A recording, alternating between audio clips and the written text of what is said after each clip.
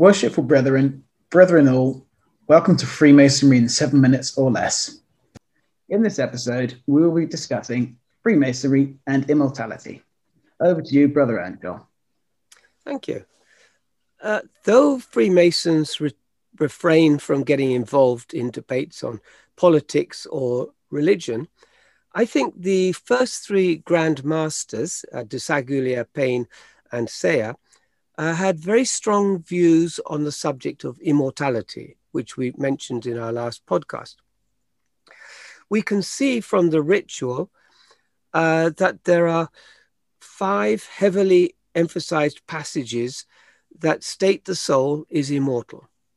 And as we will see, this was probably related to the theological position of John Calvin.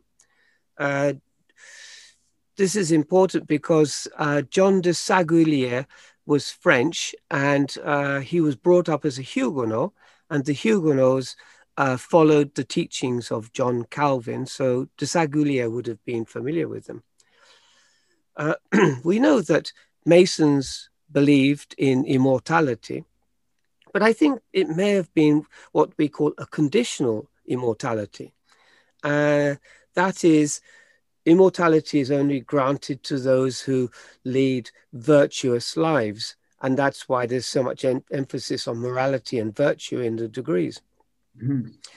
In the third degree, there are dozens of references to immortality.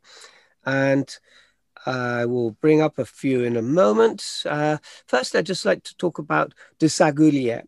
He was born in 1683, lived in a Huguenot community in London. And he probably didn't know much about the fighting.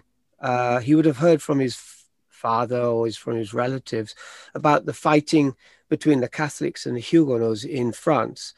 But that's the background to his upbringing. Mm-hmm. Mm-hmm. He was brought up as in Calvinism.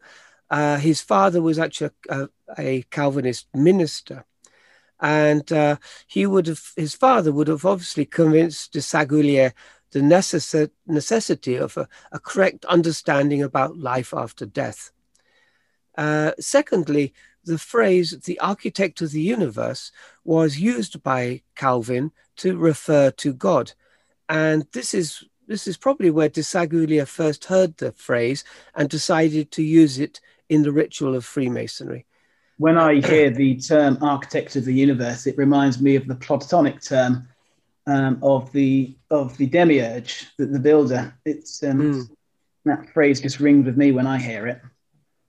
Yep. Yes. So when we look at the exposés, and the books I wrote focus on understanding the exposés that were written before speculative Masonry started. So Freemasonry started in 1717, but there were some dozen exposés written before that.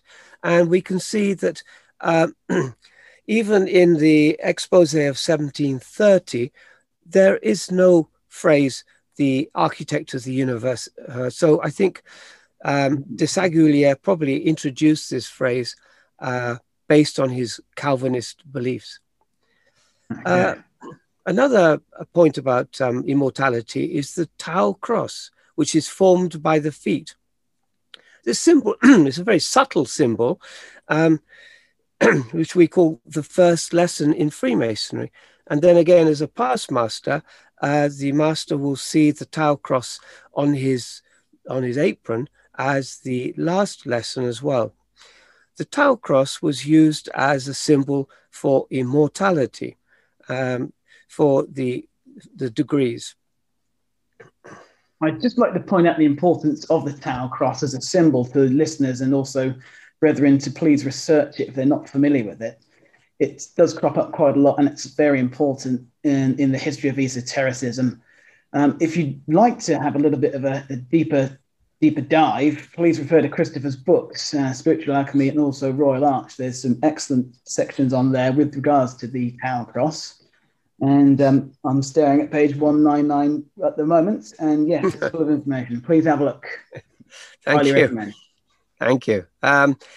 For the third degree, I think the Grand Masters wanted a more visible symbol, and they chose the sprig of flowering acacia. Again, the acacia as a symbol of immortality is sort of more of a metaphysical symbol. The wood is very hard, so it wasn't attacked by animals or insects. And also, so it represented the incorruptible nature of the soul. It couldn't be attacked. And as acacia is found in very arid, dry land, the roots have to go down very deeply to get water. And this suggests that, in a simile, our lives should be deeply rooted in God. And I think this is how the Freemasons at the time would have thought about that symbol. Interesting, very interesting. So where would you say immortality is indicated in the ritual? Well, most of the references are to be found in the third degree, which I think of as a Christian degree. For example, the 3 steps in a lodge. As Master Masons, we may enjoy the happy reflections consequent on a well-spent life and die in the hope of a glorious immortality. And at the end of the lecture, there's a couple of references, for example, acacia, that reminds us of that far better and immortal part which survives the grave. And it being the inspiration of that divinity whom we adore and bearing the nearest resemblance of that supreme intelligence which pervades all nature and which can never, never, never die.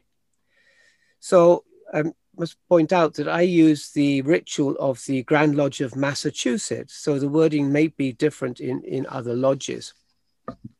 But if you want more detail about immortality and the third degree, can I suggest my book, Quest for Immortality, or the second one, Freemasonry Royal Arch.